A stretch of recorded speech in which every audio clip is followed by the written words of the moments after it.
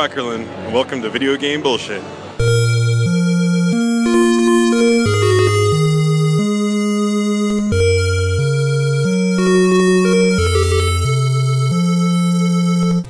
This is Jeffrey Wittenhagen. I'm an author of multiple gaming books, including collector's guides for both the Nintendo and Super Nintendo. I'm a huge fan of action RPGs like The Legend of Zelda, and obscure systems like the Neo Geo and TurboGrafx 16. And we've got Kyle. Hey, I'm big into no death runs, high score runs, collector of all things vintage and retro, pretty much anything video game related. I also collect figures, vinyl, VHS, tap handles, old beer signs, and old beer steins. Please call our number, leave a voicemail or a text message at 262-264-VGBS. Welcome to The Legend of Zelda, where the only sound you'll hear is your own heart pounding as you race through forests, lakes, mountains, and dangerous mazes in an attempt to restore peace to the land of Hyrule. First sentence on the back of the book. It's classic. Yeah, it's good stuff. Along the way, you'll be challenged by Tektites, Wizrobes, and an endless array of ruthless creatures who will stop at nothing to prevent you from finding the lost fragments of the Triforce of Wisdom. But don't despair, Kyle. With a little luck and a lot of courage, you'll conquer your adversaries, unite the Triforce fragments, and unravel the mystery of The Legend of Zelda. That's a freaking classic back in the box, though. What's hilarious is, like, underneath that, the next paragraph is funny. It's like, The Legend of Zelda is the most challenging video game we've ever created. Wow. To help you keep up with the action, Zelda comes packed with maps of Hyrule and extended playing power, which is basically their save. So they put that little tips and strategies in the box because this was the hardest game they created. Yep. Came with the map. Map was awesome.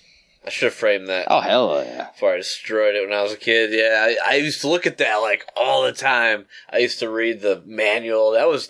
That game probably I read the manual and look at the map the most out of any of my games because it was a full immersive world. Well, I think those manuals were always the classic one, like as a kid, that you would see that are like duct taped up. They were read so much that you actually would put duct tape on the spine to keep the pages together. That's classic. When each enemy had its own drawing, its own drawing in the drawing in the manual, and its own explanation, and it's just so much care was like taken, you know.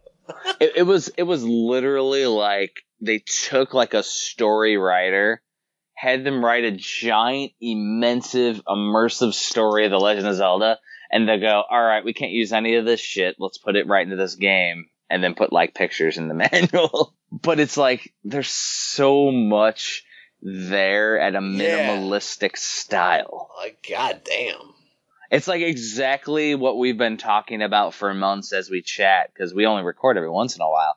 And it's like, dude, it's completely minimalistic style. It's exactly how we do everything, from like our podcasting, only doing audio, to me writing the books with only small tidbits, to it's like the Legend of Zelda is like, it gives you a little bit and lets your imagination run wild. Which is the key, yeah. Because they leave just enough to where you can take it, you know, and run with it. Hell yeah. That's the thing. I think that's why, you know, it's tough for a lot of people because there's people that consider like best Zelda games, and, you know, a lot of people go straight to Ocarina. But like for us, it's always a toss up between the original Legend of Zelda and Link to the Past. Oh, yeah. To me, there's no other... Link's Awakening's close. It is. It's very close. There's no other contender, though, you know? Mm-mm. Not within that range. Not even close. I mean, I have... Not within the blast radius. I think, like, my only reason why I can justify Link to the Past just being my top game is simply because of my... On previous podcasts, I've talked about it, my getting scorned by The Legend of Zelda as a child. Getting burned. Oh, yeah. Like, yeah. I think that is the only thing that I can justify to just make it easy for me to put Zelda 3 over. But I mean, I would say it's almost like Zelda 3 is a little more limiting, but the story is epic. Which what we were talking about today. It's almost like they're even, but they have different strengths. And I think it's something like it's not they're still developing it, so at the time of this cast, but like the new Zelda that's coming out for the Nintendo Switch, Wii U, whatever the fuck they release it on, the Breath of the Wild, Legend of Zelda, I think they're going back to the original Legend of Zelda 1 and allowing you to do whatever the fuck you want, explore wherever you want, no limitations, go wherever you want type thing. And it's gonna be more like sandboxy, like Grand Theft Auto. Yeah. And what was really cool is some of the pictures they were showing were from the original Legend of Zelda artwork, like where Link's like looking through the land of Hyrule and there's mountains in the background and shit. Oh, I love that shot, yeah. And in Breath of the Wild, in the game, you see that. They showed that in Breath of the Wild, like the very first trailers that they showed. Yeah, it was like, I was like, holy shit. Yeah, everyone was like, oh my god. Yeah, like it's Miyamoto's dream. But I think that, like, you know, from Zelda 3 on, we had this narrative story and limitation due to the system limitations. It's why you were locked into going in like the one item per dungeon and having to get certain things in a row. And I think it was all due to the story that worked perfectly for that. But the original Legend of Zelda had like none of that. It was just do whatever the F you want. You went to certain stuff because it was numbered. That was about the only reason. And it opened up a certain, like, element to where it was like a scrappy element to where, which is very NES, to where if you could get to a certain spot, if you were good enough, or if you tried enough times and you could get to a certain spot, you could get that item without having to, like, go through the whole structure of the game, which is freaking amazing. Yeah, which enables you to get even the blue ring before you go to the first level in Zelda. And I think that's something that listeners really will enjoy, is the way that you approach Legend of Zelda. Because, like, my way that I go is I enjoy the experience of jumping into the world, going up that classic path to get to the first dungeon, fighting the first boss and all that. But, like, that's not how you play it, Kyle. And your way is, like, way cooler than I've ever done. And I've tried to go your way a few times. And I always forget a few of the different pieces. And it's never as crazy as the way that you play it. Yeah, because I've done the other version, of course, you know, which is great. Because the game is still set up to where you can play it in that linear fashion. Yeah, and I think the way you should set it up, though, is that what you're currently doing, which is like 1,000,000 fucking Zelda save beats or whatever. Yeah, we gotta talk about that. Yeah. Filling up Zelda carts. Started with that, man. Okay, so Nintendo age. There was this guy, and he liked to collect Jurassic Park Super Nintendo carts. Yep. And I think he even had a picture where he was in a bathtub, like, full of them. Yeah, it was classic Kevbot. Yeah. And so I kind of, like, saw that and just laughed to myself. You know, that's classic, you know, wow. But I was thinking, wouldn't it be cool if someone got a save game cart, like Super Nintendo or Nintendo, and filled that game up with 100%, like, you could do it with, obviously, the Zelda 1 and 3, and 2. But you could also do it with, like, Donkey Kong Country. You could, like, fill up the whole cart with, like, 101%. Oh, so, like, any game, like World Mario All-Stars, and get all stars, like, everything. And then fill that whole save slot up, and then get another cartridge and fill that whole save slot up. And see how many you can do, like, within the span of, like, even your life, you know. but the thing is, Zelda 3 for Super Nintendo is, like, pretty cheap on Super Famicom. Yeah. It's actually not that expensive, so you can get a cart probably on the lowball bid for $10 to $15, maybe less. So right now with Legend of Zelda, how many save slots have you maxed out so far? And you just started this year. Yeah, so with the first Zelda 1 for NES, I have, the gist of my collection. I have the gray cart, and I have the gold cart. So I filled up the entire gold cartridge. So the key is that you have to max it out. You have to get all the hearts, so all 16 hearts. My thing is I do it with no deaths. So of course. So the way to do that is you can plug a second controller into slot 2 in the NES, and then with the first controller, when you press start, you go up to the item screen. Basically, on second controller, you hold the A button and you press any direction, and it'll bring up a little save screen, and you just click save. A lot of people say it's up in A. I think you can do it with any direction. Or if I die, then I reset the game. That's my no death. Like, it's just fun for me. Well, I mean, I'm still going through Gradius my own way, which is if I die, I reset the game. Yeah, which is cool too. It's just a good challenge. So I filled up those 3 on the gold cartridge, all 16 hearts, and it says 0 by each one. And I have all the items too. Of course. All the maxed out versions of the items as well. And all the maxed out rupee, 255, and all the maxed out bombs that you can get, which you have to purchase throughout the game within the dungeons.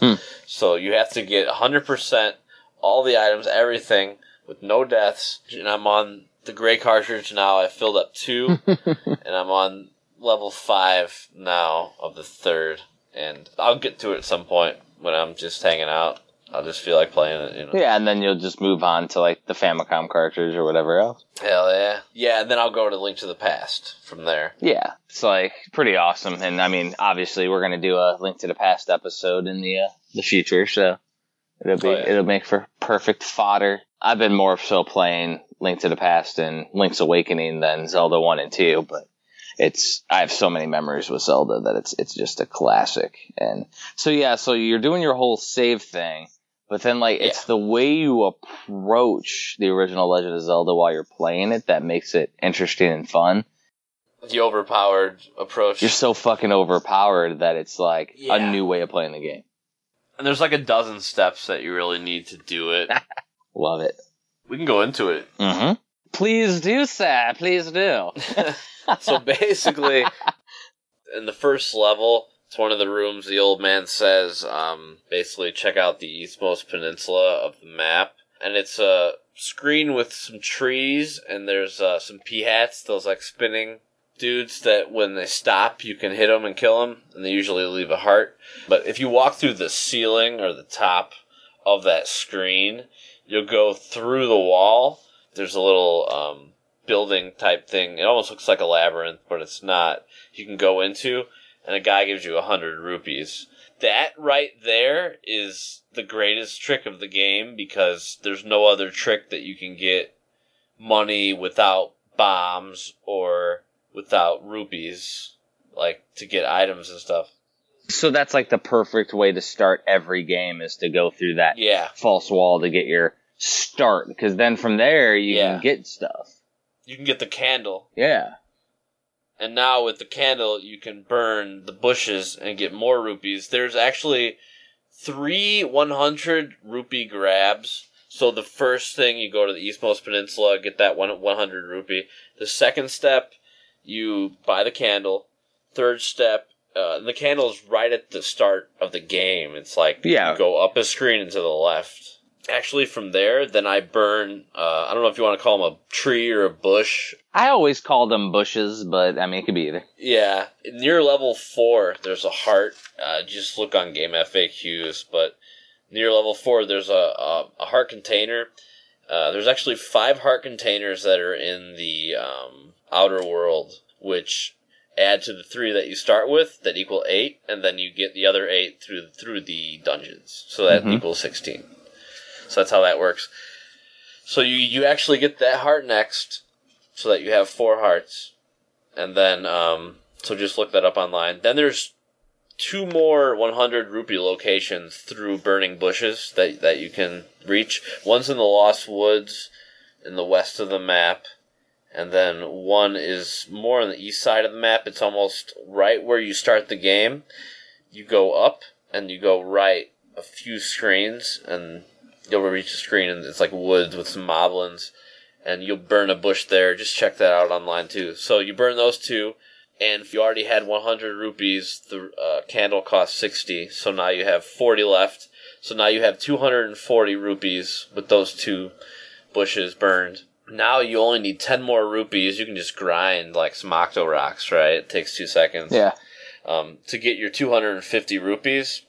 And then from there you can get the blue ring, which from the underground shop near level 4. There's like a screen with some Armos. If you follow that lake to the north, that level 4 is in, there's like 6 Armos statues, and you hit the top row. I think it's the middle one, and there's a shop in there for 250. You can get a blue ring, and that's essentially the blue mail. Yeah. In Zelda 3. So that increases your hit points. And by then you should have enough hearts as well, so you can go get the white sword. Yeah, and what's great about the blue ring is, or the blue mail in Zelda 3, your defense goes up. So basically you have twice as many hit points. After I get the blue ring immediately after, I stop by the entrance to the Lost Woods on the west side of the map by level 3. Mm-hmm. I stop by there and get some bombs, because Moblins always drop bombs. So that's another trick for all Zelda players. Moblins drop bombs, so just kill them and they will drop bombs for you. And then there's 2 more secret heart container locations you can get through bombing the caves, like if you bomb the rocks, and it opens up secret caves. Mm-hmm. There's one in the south by like the shore you can bomb, and then there's one... It's like after you cross the desert area, there's some Tektites, and there's like a big rock in the middle of the screen. Right there is another heart container. From there, the white sword, as you mentioned, is really close. So go grab that. Okay. So now you've got the white sword. And then what I actually do from there, I go back by level 3, which is by the Lost Woods. And I actually go into level 3... and I get the raft. The raft's only like 3 or 4 screens into level 3 on the left side. I actually get the raft, and I leave level 3, and that's what's cool. Like, Zelda 3, you have to have a big key. Which means you have to go through almost the whole dungeon. Yeah, so you have to have the big key to get the treasure. In Zelda 1, if you can just get to that room, like, then they just give it to you. There's no, like, nothing that bars you from it, which kind of makes that freedom aspect. But yeah, so I just grabbed the raft really quick. So then there's another heart container that you can get. It's on an island on the northeast kind of side. Just follow where the coast of the sea, northeast, and then you'll find it. There's a little raft part you can take. So you get that heart container too. And then now you're pretty much ready to go to the first level. So how long does your pre-prep take? So I would say not that long at all. Maybe 15 minutes. Maybe 15 minutes, yeah. So basically you do 15 minutes of prep in the Legend of Zelda playthrough. You already have the blue ring, which gets you better damage absorption. You have the second sword, which gets you double the hit points. Uh-huh. You already have the candle, the bombs. How many heart containers have we gotten? We got the 2 in the rocks. We've gotten we got the 1 in the bush. Then we got the 1 in the island. That's 4. So you have 7 hearts. Yeah, 7 heart containers, or 7 hearts at that point. Yeah, it's like crazy.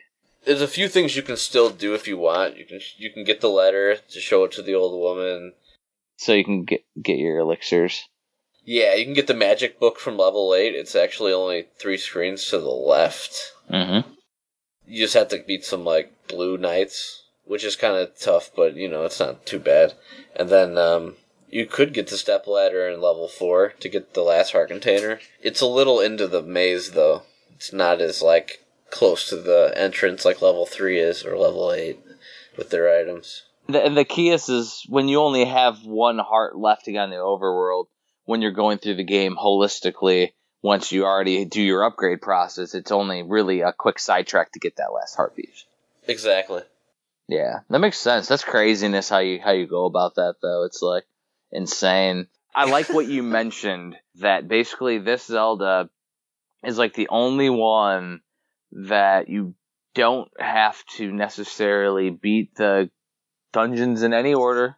You can just run in and grab freaking, like, hunt the, like, Indiana Jones style, just go get the fucking treasure and leave. The other thing that's really cool is that every screen on the overworld has a secret. Something. There's a trigger or a bombable wall or a burnable bush or something on every screen in the overworld. It's just knowing which ones that you know that maximize your profit or get you a heart. So that's how much fun there is to have, you know? Well, and that's what's crazy, and that's why as kids, when we're playing it, I'm sitting there burning every bush on every screen and bombing every freaking wall. Yeah. Because you don't know. And if you didn't find the burnable bush yet, like, you don't know which one it is. Yeah, and most people that in my school, they only got up to like the 4th level. If you could get to the 5th level and get the flute, me and another guy reached it, and like it was like heralded. It was hilarious. Like, oh my god, like how did you get that far? Like, where's level 5 and where's level 7? And because there's hidden dungeons too.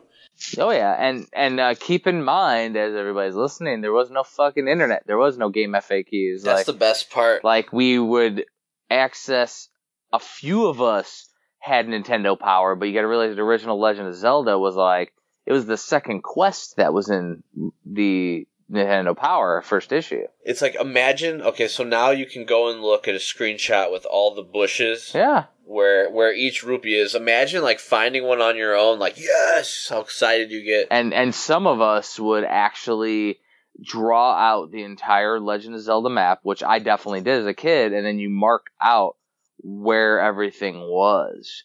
Yeah, and that ties into exactly the whole point of doing the overpowered run, where eventually enough secrets were found out where there was a way to like bulk up super big before you could go to the first level, but you had to know all the secrets. So I think that, like, one of the things, you know, we mentioned, of course, is that, you know, the whole minimalistic allows you to put your own thought and use your own imagination while you play the game. The other aspect that kind of at least draws us, everybody who played this as a kid, into Legend of Zelda was the fact that we were drawing these maps. We were making the game our own. Which is crazy, because it's like them were vested more so into it, even more than if we were just playing a video game now with a tutorial that shows you how to do everything, and having the strategy guide for every game that you play to not have to think while you're playing the game and just follow along with the book that somebody else wrote. And the save feature was like key in that, because you could just go home after hearing this schoolyard talk. Yeah. Go home, continue your game immediately where you left off, and then find whatever that secret was that someone was talking about, and continue your game. A lot of people, like, underestimate the schoolyard talking that we used to do. Like, that was key. It was hardcore. Like, there were times where we were supposed to be doing something else, like recitals or something, but we were in the middle of the hall, like, trading how to get the flute and Zelda, and that was more important than anything at the time. That's the thing. Like we were saying, with the original Legend of Zelda, even Zelda 2, like, those were the days, quote-unquote, before Nintendo Power. Like, by Mega Man 3, Ninja Turtles 2, the arcade game, that's about when, like, all the kids had Nintendo Power. Before that, it was Fun Club News, and only really the early adopters of the Nintendo, like, most people didn't have those. So, like, knowing some of them secrets, it was more so like that myth that you heard from a different school that, like, oh my god, I heard from this other school that you could you know, use the flute, and then the water will go away and you can go into the go into the dungeon. Like, the classic was if you wait long enough or if you play enough games, eventually when you go into the Triforce chamber, the first dungeon, there's a scorpion that like revolves around the screen. Like people would make shit up, and there's like, so many myths. The little wives' tales and the Ganon was a purple Ganon. That's another one. Yeah, because like one of the screenshots that somebody took, like Ganon looked purple, and there was the legendary myth of the purple Ganon. Actually, when I think about it, it makes sense because that was the one game you had to like talk about because there were so many secrets that like you could collaborate and get like twice as good as you were if you figured out where those 100 rupee spots were. That's so crucial. And you got to think about it too. Is you probably a lot of these myths probably stemmed from some kid trying to feel part of the group and saying, "Oh yeah, well." If you go through, I beat the game 3 times, and if you beat it 4 times through, you'll have this scorpion in the chain. Like, nobody will do that, so I'll just make up something. Exactly. That's exactly what it was. And it should spread like wildfire. Like the Commodore 64 bootleg scene, spread like wildfire. Yeah, that's exactly what it was. Someone trying to get attention.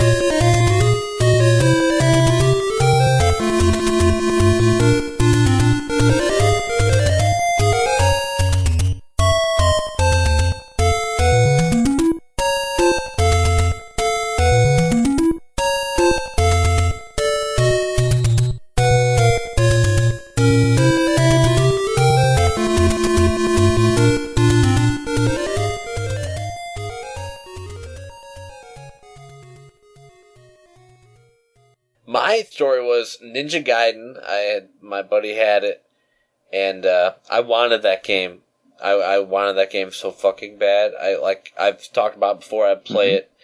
I would walk to school with him, but I'd play it while I got ready for school in the morning, like every morning. And I eventually could get decently far for the time that I had. So I went to KB, and Ninja Gaiden wasn't there to be found. Fuck. Well, I gotta get something right. And I look, and there's this gold box, and I'm like, oh man, like that's gotta be good. Consolation prize. My mom's like, that's kind of expensive. It was, probably $40 or $50, It was like a premium title. Well, I think back then the premium titles were $50. Like, there were a couple $60 games. Because what was it, like the PS2 era that games finally went up to $60 and we were all like, God. Yeah, the Super Nintendo had it. There were a few stores that would like gouge you. $80 for like RPGs and shit. Like, it was stupid. But I think generally $50 was the established new game rate for a typical game. I'm like, oh, I think we should get that. My mom's like, have you played it? And I'm like, a little devious Kyle. The best lie I've ever told. I said yes. Of course I have, mother. It's great. It's a great game. Kyle, have you played that game, Kyle? Have you played it, Kyle? I can just see your mom right now. So great. I was telling her today about the podcast, and she was like, all right, well, fess up. And I'm like, no, I really never played it before that day. It's like, take the game back now, Kyle. So many years later. Because we knew as rental regulars that some games sucked. Oh, absolutely. But I took that risk. I mean, it was gold, right? Like, it had to be good. Like, let's look at it.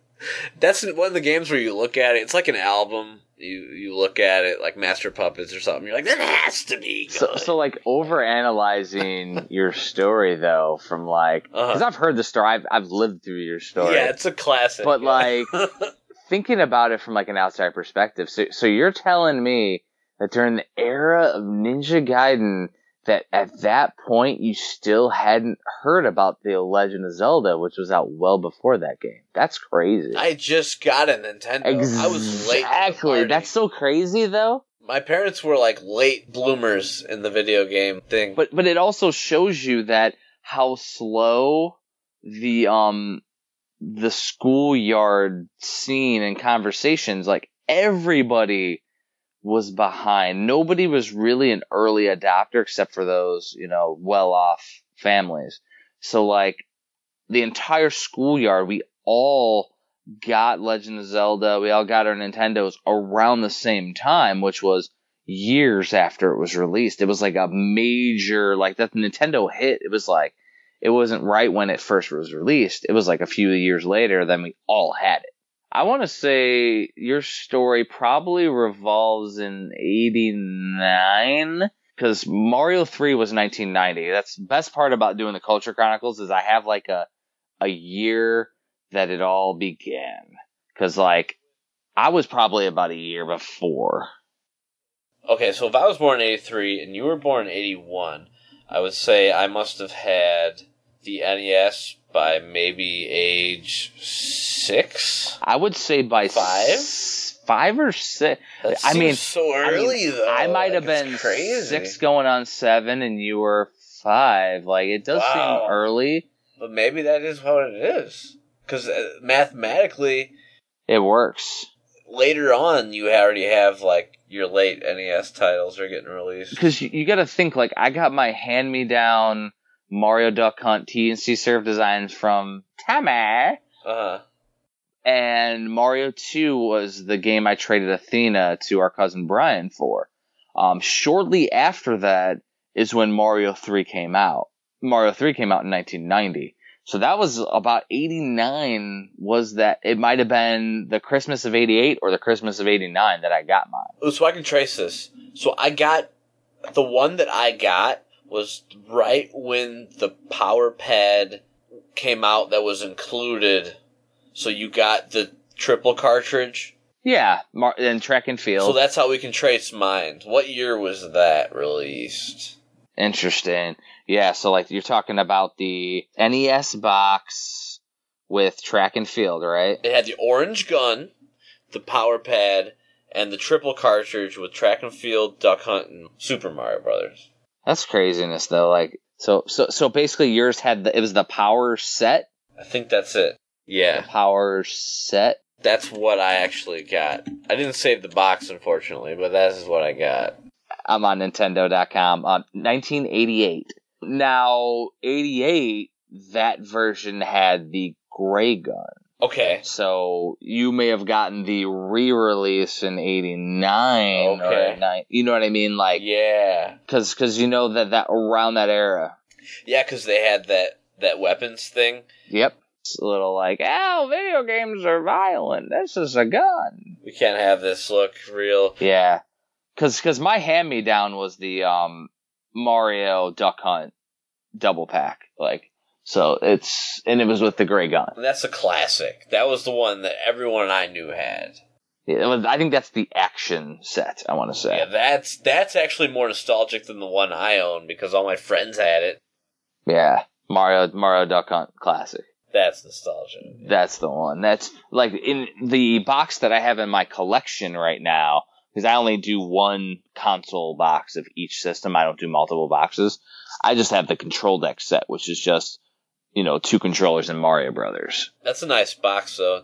It's an amazing box. Yeah, I like how small it is. Like, Yeah, I like that box for the view eyes, but the one I had, and now I didn't get the box as a kid. Like, I got a hand-me-down system, like, probably in a, grocery bag or something. Like, it was, yeah. like, it was legitimately got the console, freaking Mario Duck Hunt and TNC Surf designs from my sister, who was no longer playing it, because I think she moved back from Arizona at the time.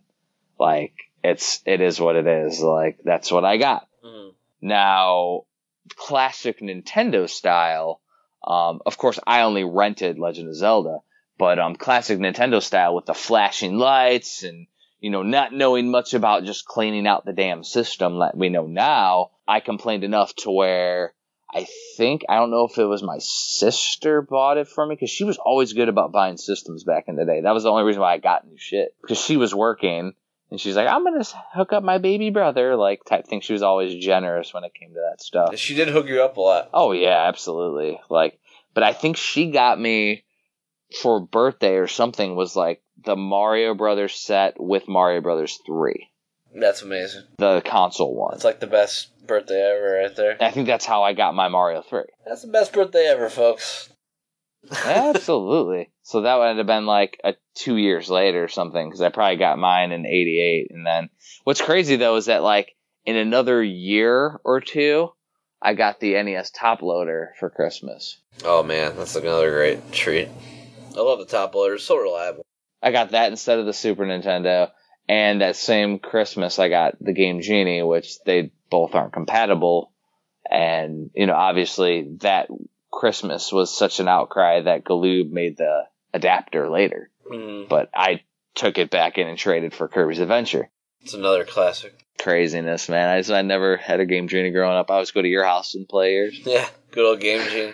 Or Keenan's house. I think Keenan had one too. Galoob style. But yeah, dude, it was like classic Nintendo stories are what make it. So yours like was around 88, 89, probably 89, but like, did you get yours for like a Christmas? Yeah, the actual power set with the orange gun. It was probably the Christmas of 89 then, because it had the orange, because 88, that Christmas is when the gray set one came out. So then by the next year, they probably incorporated the orange just because of public outcry. So about 6 years old. That makes sense. 6 years old. I thought I started late, too. That's what's weird. I think because all my friends had, like, either older siblings. The fact that they had older siblings, like, when I went to their house, they had one. So I felt that I was late to the party, but I was an only child, so in reality, I wasn't late to the party. 6 years old is pretty good, so that's cool. I'm pretty sure that 88, 89 was about when I got mine, too, and, like, each year was an eternity when you're a kid, too. Yeah. Like it really was. So, like, that whole year, I could have been playing my hand-me-down Nintendo and complained enough about the flashing that my sister got me the boxed brand new one the next year for the Mario 3 release. Or it might have been 2 years later, because I remember I had Mario 3, and then I got the Mario 3 console, so I had a second copy. Oh, cool. Which was crazy. Going back to the Zelda, so once you have all the items and you're ready, when you go to the very first dungeon, if you actually go into the dungeon, and then you walk right back out of the dungeon, and you go back into the dungeon again, the locked door ahead of you will unlock. And it's a weird glitch. Huh. I don't know why, but it's a weird glitch. Oh, also, if you do get the stepladder in level 4, you can also get the power bracelet that's on the western side of the map. Or you can go through the Lost Woods, up, left, down, left. And that's how you can get to the Lost Woods. So that's the other thing we were talking about today, Jeff and I, over the messages. You can explore the whole map, actually, except for the level 4 island and the heart container island. You can explore the whole map without getting any items. Which is crazy. Yeah, and that's how you can exploit it, you know? Well, and I think that's the genius behind The Legend of Zelda, is that you can basically paint your own picture with the game, make it your own. Yeah, you can play, like, whatever you want. Like, most people that I knew didn't know where all the hearts were, so they weren't going to get 16. And to get the magical sword, you have to get 12 hearts. So...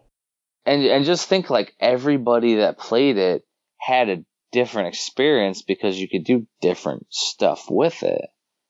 Like, it's insane. Like, you had your people that would play the standard, go through 1 through 8 and just get stuff. But even going through the standard 1 through 8 right at the beginning, like me, I would earn enough rupees or do things to get the candle and things at different rate than somebody else who's playing it. Mm-hmm. Yeah, definitely. Like, you could grind out and get enough rupees without going to that 100 exploit right at the beginning if you want to, and just take extra time. Octorocks are really good for rupees. Moblins are good for bombs. P-hats are good for hearts.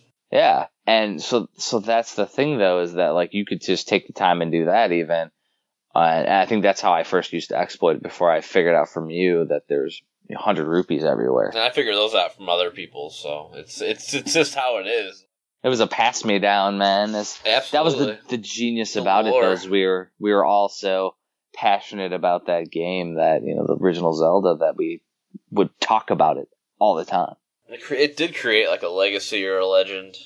A legend of Zelda, possibly? Yeah, like in itself, like that's crazy. Word of mouth, like made that game so much more colossal in scope in our minds. I mean, and it's just having that reality. And the one question is, okay, so I've beaten the game so many times, like, well, what about the second quest? Yeah. That's really the question, like, that I ask myself. Mm-hmm. Why don't I play the second quest? And it's weird. It's like going back to that first quest is like an old friend, Yeah, it's the same thing like when we discovered the broadcast satellite remake of Legend of Zelda, and they actually shortened the amount of screens and changed up the first map a little, and it bothers you. And it's like hilarious because it's like it's not one-for-one original Zelda, so like you just wanted a 16-bit version of that first map, and they didn't give that to you. Yeah. And it's just what you want. Yeah, just like the identical, it's almost like that whole map is just good for one lifetime. Like, I'm just good Yeah. in that world. Like, I don't need to learn another one. It's weird. Maybe one day. For me, like I didn't memorize the first Legend of Zelda to that point. So for me, like playing other games, hacks, map 2, everything else is fun and an adventure, because I used to just go around and, exploit a little bit and then go through the game and go through the dungeons. And it's a crazy because like Hylian Legacy for Zelda 3 is a hack, and they left the overworld basically unchanged, but then all the dungeons are fucking madness when you go into them. And I actually enjoy that because I am with Zelda 3 like you are with Zelda 1. Like, I want my old hat, like, Hyrule. Zelda 3 is very close. I have beaten the second quest in Zelda once. I will say that. I was very young. I definitely have not. The thing is, it's like weird though. It's like not as intuitive. If you go into where you think is a dungeon, it might just be a cave that sells something. I think they purposely did that. They have to. Or else it wouldn't be like different. But that non-intuitiveness takes away from the experience of like how it would really be in that world. Because now it's like everything's whacked out. So it's kind of like the whacked out quest in a way, the second one. The thing that's crazy, though, is that back when this game was released, how crazy is it that they created a whole second quest on the game? You know what I think of immediately? Akumajo Rondo. I think of that with Maria, creating a whole character that actually is completely different, but yet corresponds with every single level. Insane. And Symphony of the Night with the reversed castle. Upside down castle. Like, making sure it works both ways. Like, god damn. I mean, it's just crazy, though, with Legend of Zelda. It's Japanese, man. Fuck. It's just fucking nuts because it was released in 1986 in Japan. Yeah, long time. Like, so at 1986, the first major epic action RPG story for the Nintendo by Nintendo, like, and they decide, oh yeah, let's just put a whole nother second quest, just rearrange all the tiles and put the dungeons in different spots. We have extra time, right? It's an easy rewrite from like a coding perspective, thinking of it now, but like, who would have thought that they would have done that? It's just so much more fuel in their tank too. Like, they weren't like satisfied with just the game. They're like, hey, let's do something else. Like Super Mario Brothers, that's easier though, because like, okay, you replace a Goomba with a beetle. Well, like the second quest for Zelda is almost like Super Mario Brothers 2 in Japan, the Lost Levels. Different. Yeah, it's like whacked out. They're fucking around. It's crazy. It's not intuitive. Stuff that you wouldn't figure out. Like, it'll take you a long time. And if you approach that game with they're trying to fuck with you, you're actually not really surprised when they're like, oh yeah, this is the first dungeon, and it's just a cave with an old man saying hi. Right, and that's just what it should be, ultimately, because we can't retread the same. Well, and it's like, it's just a whole second quest, so now you've memorized the first map. Well, now it's time for you to jump back in and get back to exploring the entire game again, just to figure out what's new in the world again, that's cool. I agree 100% with you that it's not as iconic as playing that very original playthrough with the first map. Like, it never will be. And it's just like any game they create nowadays isn't going to compare to the classics either. Yeah, and as we said with Rondo, we're never going to complain about a bonus. You can't complain about an extra. Well, yeah, exactly. Just don't play it. It's our nostalgia, us growing up in that era, that time. Like, our nostalgia has that. So, like, say somebody playing Legend of Zelda for the first time, like a younger kid, like if my daughter plays it, or somebody who just now is getting into the NES collecting plays it, they may enjoy both quests because they're not learning it like we are from the ground, like we did when we were kids, like from the ground with nothing, with just chatting, and every week like making a little more headway, and like, because they can go on Game FAQs and just complete the game in a couple hours. And once you know what to do, you know what to do. Yeah. And that's, I think, maybe an issue I have with how games are nowadays, is that, number one, they're very straightforward and linear. Even from a sandbox game like Grand Theft Auto, it's point A to point B, follow the compass GPS. Like, it's not necessarily exploratory, but then you have the guides too. So, like, I see exactly why people don't keep the attention in newer games like we used to back in the day, except for the fact that, financially we couldn't afford more than one game freaking millennial. Yeah. Like, it's just how it is. But, like, I understand though that, like, people like, oh, the new Call of Duty's out, they play it for like a couple days and then they're, done with it, basically. Like, you see the newest one, that whatever's out, like, everybody will jump on immediately, pre-order it, they'll play the hell out of it, and then likely they go back to their nostalgic bread and butter, whatever they've been playing. Like, my wife's always going back to GTA 5. Well, basically a lot of what's missing is the discovery element of, like, finding it on your own, or hearing about it, getting excited about it, going home and doing it, which is huge. Yeah. Because, like, you're sitting in school all day, like, oh my God, thinking about it. There's 100 rupees here, like, now I know where to get it. What am I going to do when I get it? Oh, this changes everything. And what that does is exactly like when we're waiting for something new to come out, a new TV show nowadays, a new movie, anything. We're pining and waiting, and it makes the day go even longer. Yeah, and then when you get home and you fire it up, it's like, oh, yes. And when you get home, Mom wants you to do some chores. Yes, you got to do your homework. Not yet. Oh, and then you got to eat dinner before you can play, and like, go play outside first, because back in the day, like, when you get home, like, oh, you better not be inside. Go play outside for a while. So you go outside and you're playing Legend of Zelda outside now, because I can't go inside and play yet. And so some days you'd be fortunate enough to where you could sneak in and just fire it up real quick and play some games. But most of the time, you had to with school all day, you get home, and now you have to go through a whole after school routine before you can play. Like, it was like an eternity before you got that payoff to finally figure out where those 100 rupees are. And on the opposite side of it, like, so I'm off work tomorrow, like, I'm just gonna sleep in, like, super late, not do anything. Probably just eat a bunch of food, get all fat, and pass out again, like, because there's no, like, strain. There's no strain, like, against, like, okay, I want to play this game.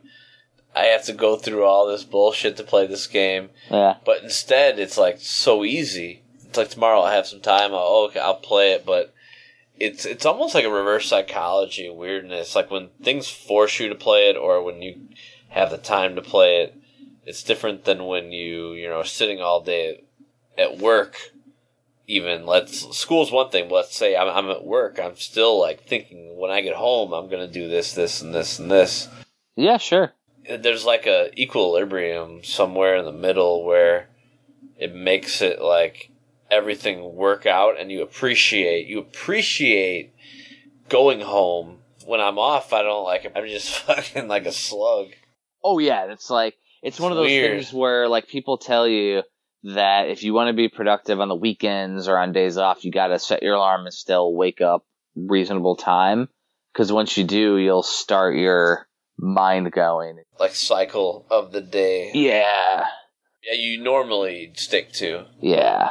So then you'll be super productive. And I find that on a weekend, if I wake up early, I get a lot of shit done. Whereas if I sleep in, then even when I wake up late, I just want to lay around like a turd.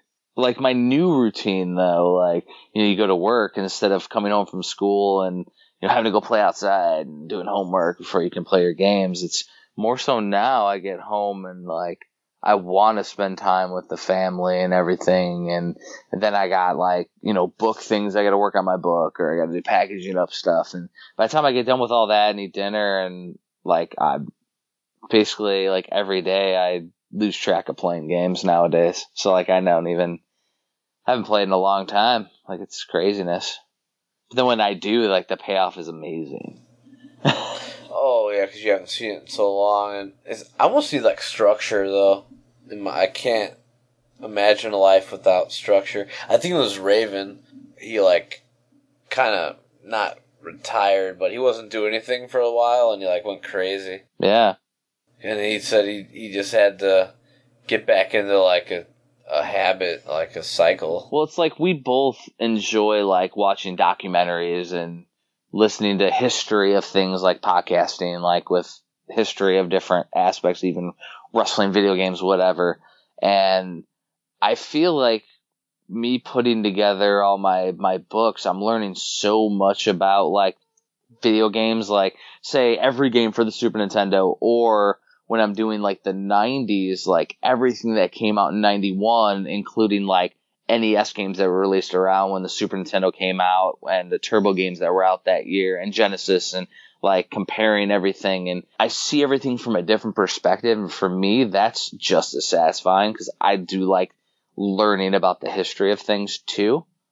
So like putting that all together is very gratifying and interesting and fun. And it's like, I'm doing that still like on a daily basis. Like right now I'm building the Super Nintendo Compendium, and that's like reading everyone else's stories on how they got a Super Nintendo or why they got into a certain game or series. And like that book is going to be freaking awesome because like I enjoy reading all them stories. Like, and in the end, all these books are for us. Like it's for gamers, but it's stuff that me and you like personally, like this is shit that we dig.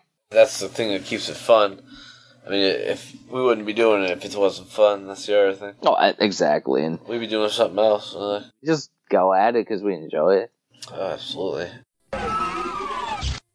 Thank you for listening to VGBS. We appreciate everybody taking the time to get through this whole arduous podcast. We love it. Thank you, thank you, thank you. If you want to correspond with us, you can email us at vgbspodcast@gmail.com. We also have a phone number. It is 26226-4BGBS. You can leave us a voicemail, shoot us a text message. Whatever you want to do, correspond. Also comment on us, shoot us a message on Facebook, Twitter, Google+. We love hearing what people think about the podcast. All right, see you later. Woo! Later!